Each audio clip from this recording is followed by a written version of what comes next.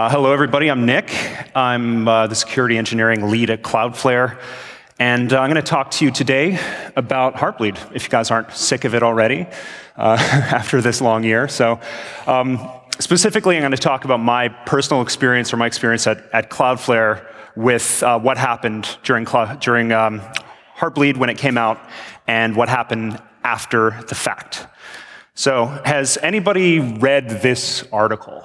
This is a snippet from The Verge, and it is a kind of a semi-fictional account of what happened during the disclosure of Heartbleed. I can kind of paraphrase a little bit how that conversation went, but it kind of went a little bit like this. So do you use DTLS? No, not that I know of. Does anybody use DTLS? And that's for websites. Nobody used Datagram DTLS. How about TLS heartbeats? Well, my answer was, what's a TLS heartbeat? I mean, at this point, barely anybody knew what this was. It was a very obscure feature. And the answer here was oh, they're stupid and there's a bug. You should turn them off. Right, so recompile OpenSSL with OpenSSL no heartbeats, and that was that. So heartbeats were off for Cloudflare. We have a pretty simple architecture, so deployed it really quickly, and the answer was, okay, looks good. Public disclosure should be around April 9th. So I guess a lot of people had this question, but why tell Cloudflare? Well, let me just go real quick and describe what Cloudflare does. So it's a reverse proxy. So if you have a website, Cloudflare can sit in front of it and block malicious traffic. That's the sort of red X up there, as well as send cached content, static content. That's the bright orange. So it reduces anybody getting to your website that's malicious and reduces the load on your website. And for this to work, this cloud has to be closer to the visitor than it does have to be to your website. So we have this global network, so our nodes are closer to the visitors, and that's how it works. And there's over 1 million sites on Cloudflare, including banks, government websites, Bitcoin exchanges. Almost every Bitcoin exchange is on Cloudflare. The IETF's website, Reddit. I can go on and on and on. So lots of sites, but what Cloudflare does is very simple.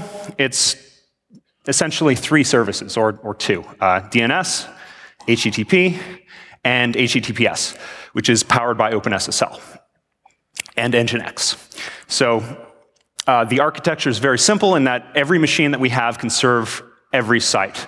So thinking back to Heartbleed, this is actually, you can see why this would be a really, really bad situation for Heartbleed to hit.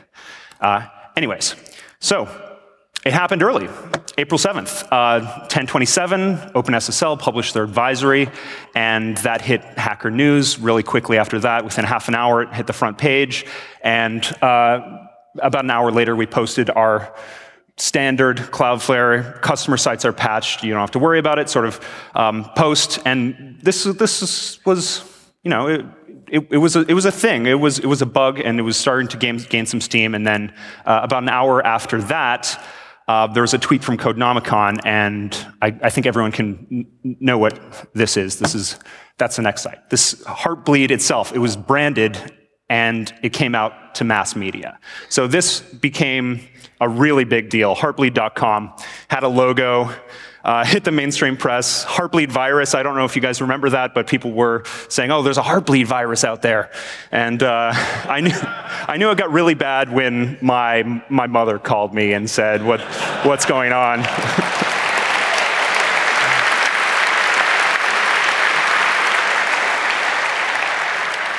So this was kind of a big deal, and well, we were finished patching, so, well, we had some time to kill. What are we going to do?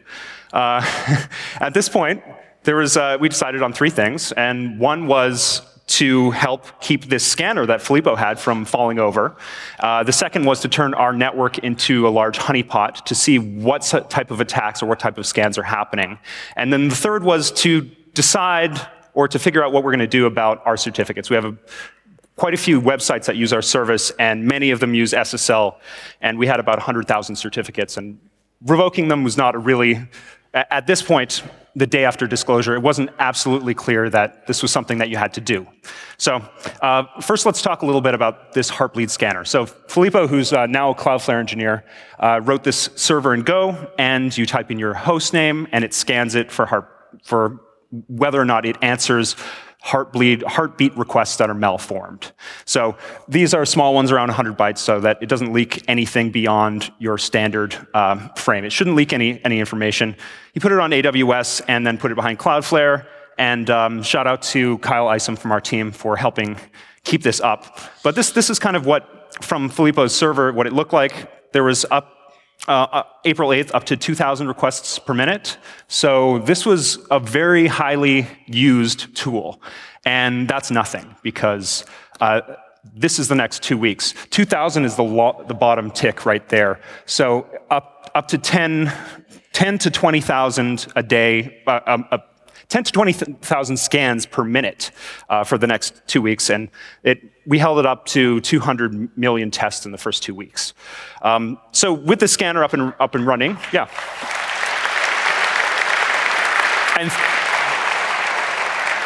And thank you to Filippo, wherever he is. He's somewhere in the room. Stand up. Thanks for the tool. I don't see him. He's somewhere. But in any case, this is what he found.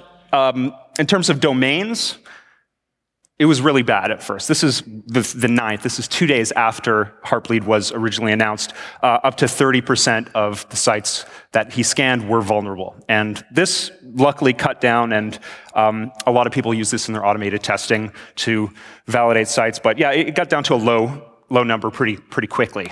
So now that was up and running, back at Cloudflare, we decide, well, what can we do? Well, we can log every heartbeat that we see that comes in with a bad size.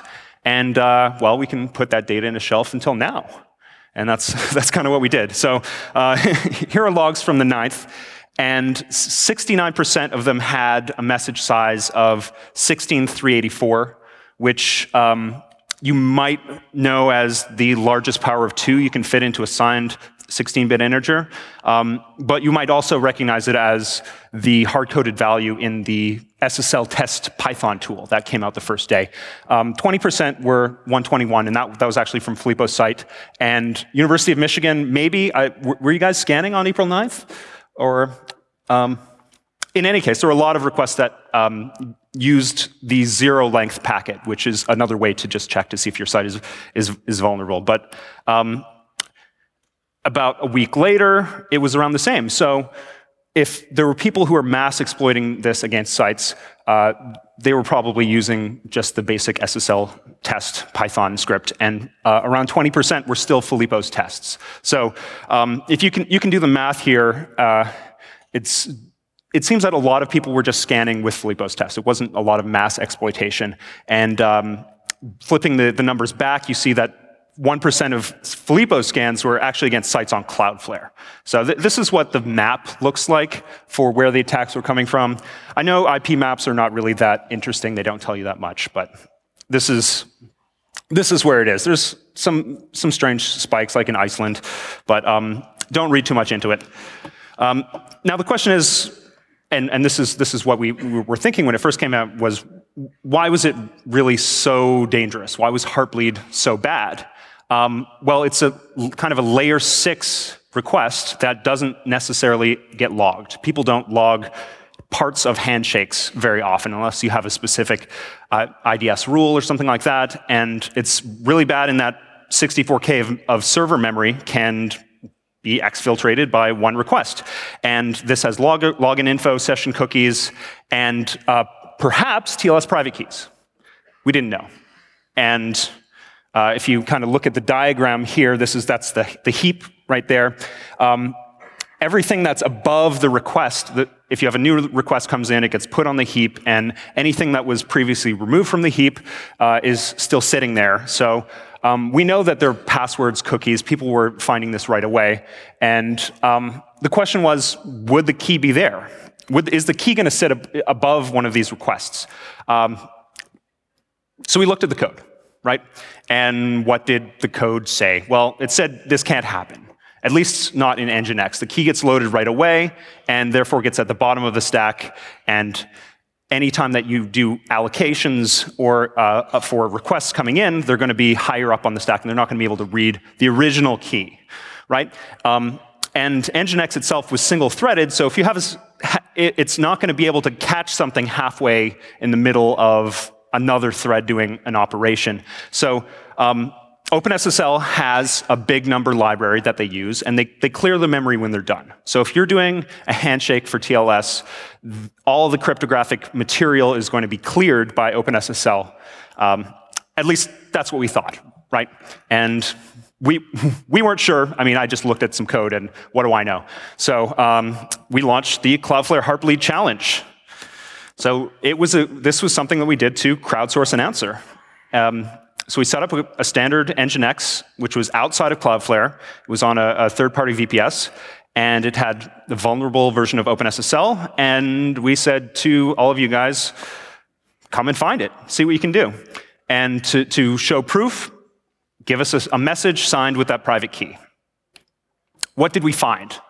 Well, for the first couple hours, there was trolling. And as you can, somebody clapping because they did this, but basically anything that you post onto the page is going to be put into memory in the Nginx. So people were posting private keys in there, and they were posting what looked like, you can see my name there, Nick, what looked like a passwords file. So everyone was getting really confused, getting all this, there's a private key in my Heartbleed request, but nobody was actually getting the key until we saw this tweet from Fedor. And we took a look. This is the Cloudflare office. It's me pointing out a television screen.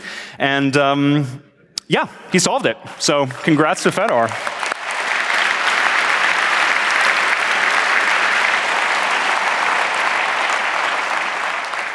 And so he wasn't the only one. This was in the first 24 hours or so.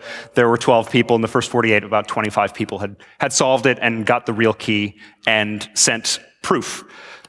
So can you steal private keys? Absolutely, yes. And it was solved in under 10 hours. Private keys can definitely be vulnerable. But another thing we did was we logged where in memory the Heartbleed requests were coming in. And we compared that relative to where the private key was initially allocated, and they never overlapped. So how did it actually get solved? Well, there was a second bug in OpenSSL. Who would have known looking through that code?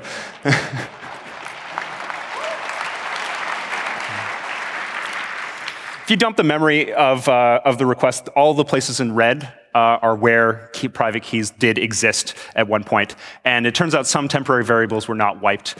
This is the code to clean up the mess. There's big num free versus big num clear free. This is just, it was just in certain cases in the Montgomery multiplication, they didn't clear up. They didn't clean the partial pieces. We can do a little bit of math just to show how people actually solved it with this. But RSA, you have a couple different things. You have a public exponent E.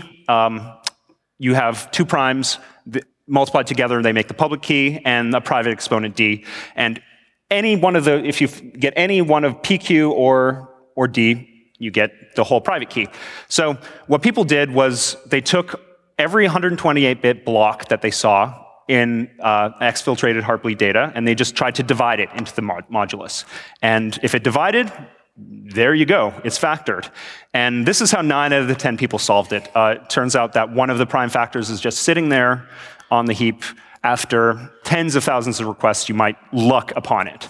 But one enterprising gentleman, Ruben Zhu, who's at University of Cambridge, he used a much cleverer method, which is Coppersmith's attack, which is a lattice reduction attack, where you only really need about 60% of one of the private keys to find it out. And this depends on the fact that the public exponent is small. So for performance reasons, the public exponent in RSA is small, so that any public operation is really fast. But he solved it in only 50 requests. So that was actually really interesting.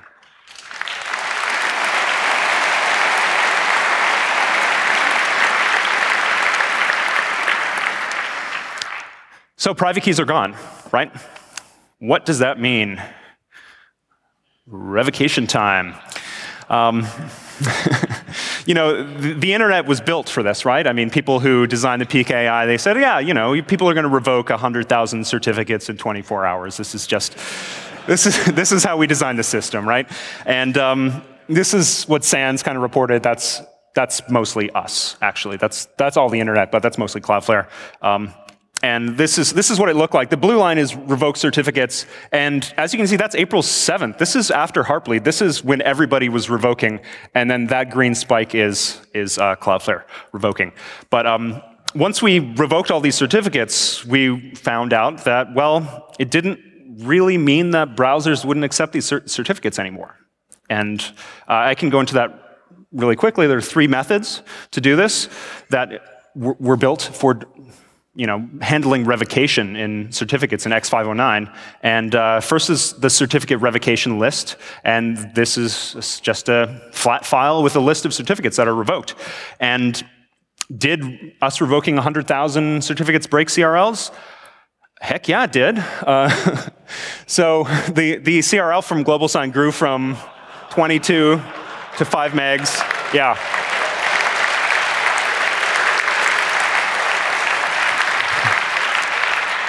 This basically DDoSed the CRL server, and lucky for GlobalSign, Cloudflare was in front of their CRL server, but unlucky for us.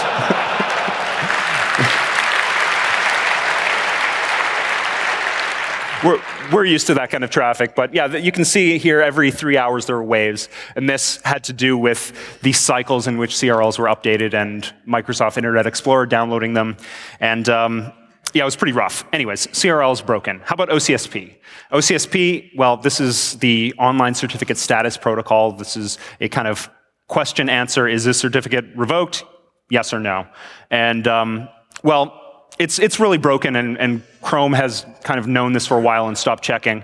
But if you have hard fails, it does disallow you from using certain networks, especially with captive portals.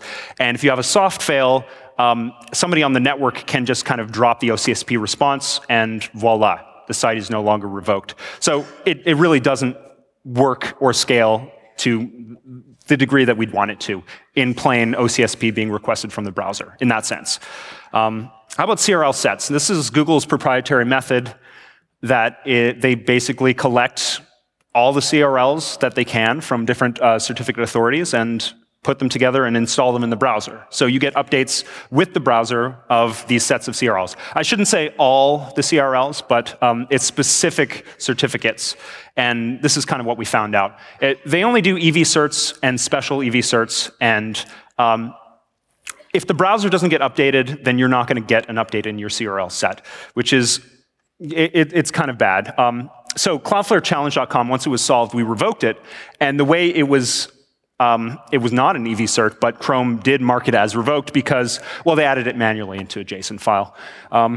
So none of the 100,000 Cloudflare certificates were being marked as revoked by Google Chrome. So we basically made a hack, and I don't know if you can read this, but it's the most efficient 4 lines of C++ revocation. This is in Chromium.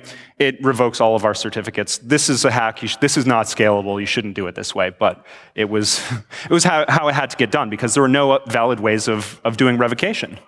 So yeah, revocation is pretty much broken, and what can we do?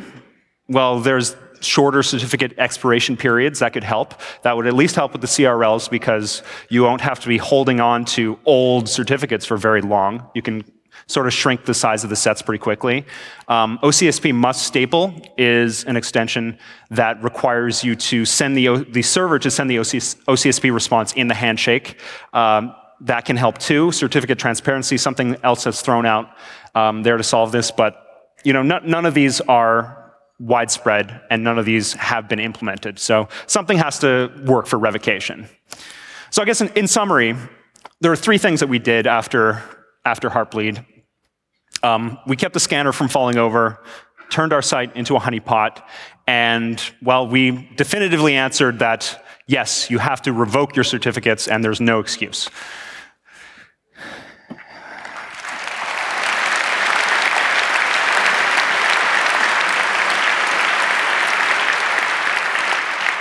So there's a lot of takeaways from Heartbleed, right? I don't want to be the one to sort of tell everybody how to take away what to learn from this, but open source disclosure is hard, and this really was the first one of the year of what turned out to be many open source disclosures, and we did learn a lot of lessons of how to do that correctly. Other things that pointed out, which seem obvious to people, but weren't obvious weren't in OpenSSL, which is features should be disabled by default. Nobody who installed OpenSSL 1.01 wanted heartbeats necessarily. So turn off features by default.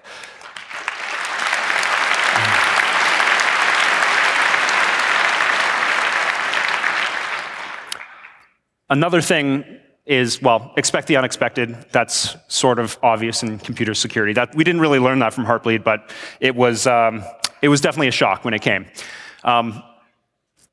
Other things, these attacks, a lot of the attacks on real sites that Cloudflare saw, we saw quite a few attacks, as I mentioned, but a lot of them were just scans from people just trying to see if their sites were alive. So that's a reassuring sign. Crowdsourcing was effective for the Heartbleed challenge. I couldn't find the private keys, and luckily there are very smart people out there who were able to find it. Is anybody here in the auditorium a winner of the Cloudflare challenge? Is anybody here? I don't see any hands, but anyways. I don't have my glasses. So congratulations wherever you are. And the last thing is revocation needs a solution. And the last conclusion from this is really support OpenSSL. It's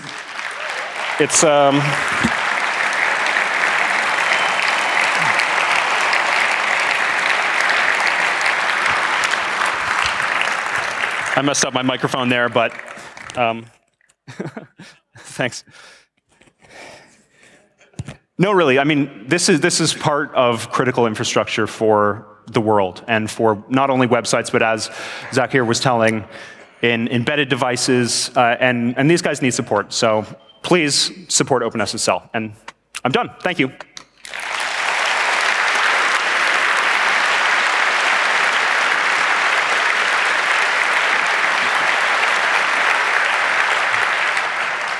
Okay, quick announcement before we start the Q&A. If you're going to leave the room, please get up now, go out quietly without talking so we can do the Q&A nice and quickly. Also, you will be only able to leave the room at this point. Yes, if you have any questions, please line up at the microphones. We'll start with microphone number 1. Thanks. Not really a question. Thanks for the talk. We really followed the progress even before the talk with your paper you published, and we just want to contribute a piece of missing information. So the first attacks, as you call them, 24 hours after the disclosure, that were us. We weren't really attacking. We started working on a scanner about 20 minutes after the public information, and it was the top scanner in the region. So it was a scanner and used multiple different methods. We just, as we went, we came to the conclusion that there may be firewalls be deployed in between, which may stop some of the packets. So we used many different packets in every request. So that's also a scanner there. Cool. Oh, my mic works. Is your mic not on? No.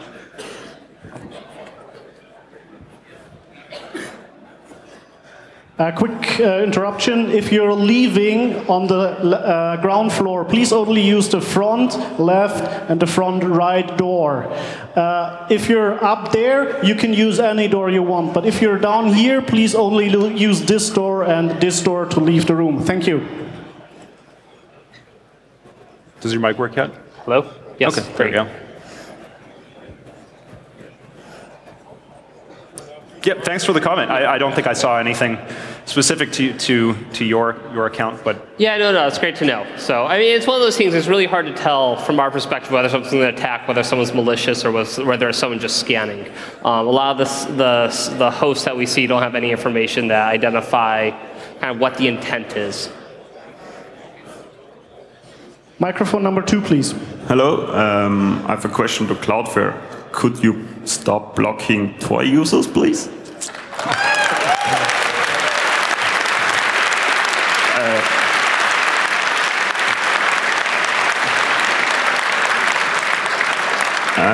You make the internet more central every day. All the fancy homepages switch there, and come on, the Tor network is so small you could handle it with that finger snip, all of the bandwidth, and you're blocking all the endnodes all the time. We're looking into solutions for Tor. The main problem is that there is a lot of spam on Tor for websites, and right now filtering through the good and the bad is something that we're working on, and we are focusing on that this year. So look for something coming up this year for Tor users. Thank you.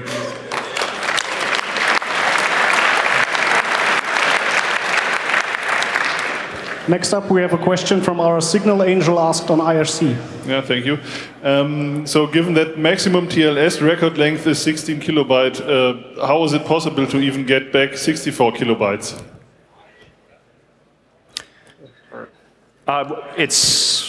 You can split a Heartbleed request over multiple records, I believe. I'm pretty sure that's how it works. Microphone number 1, please. What is your opinion on LibreSSL? Go for it. I'm not sure if I'm the most qualified person to answer that, to be honest. I think there's well-intentioned. I think the community acknowledges that there are a lot of problems in OpenSSL in terms of its maintainability. It's one solution. I'm not sure if it's the correct one. Yeah, I think LibreSSL works for its goal, which is OpenBSD.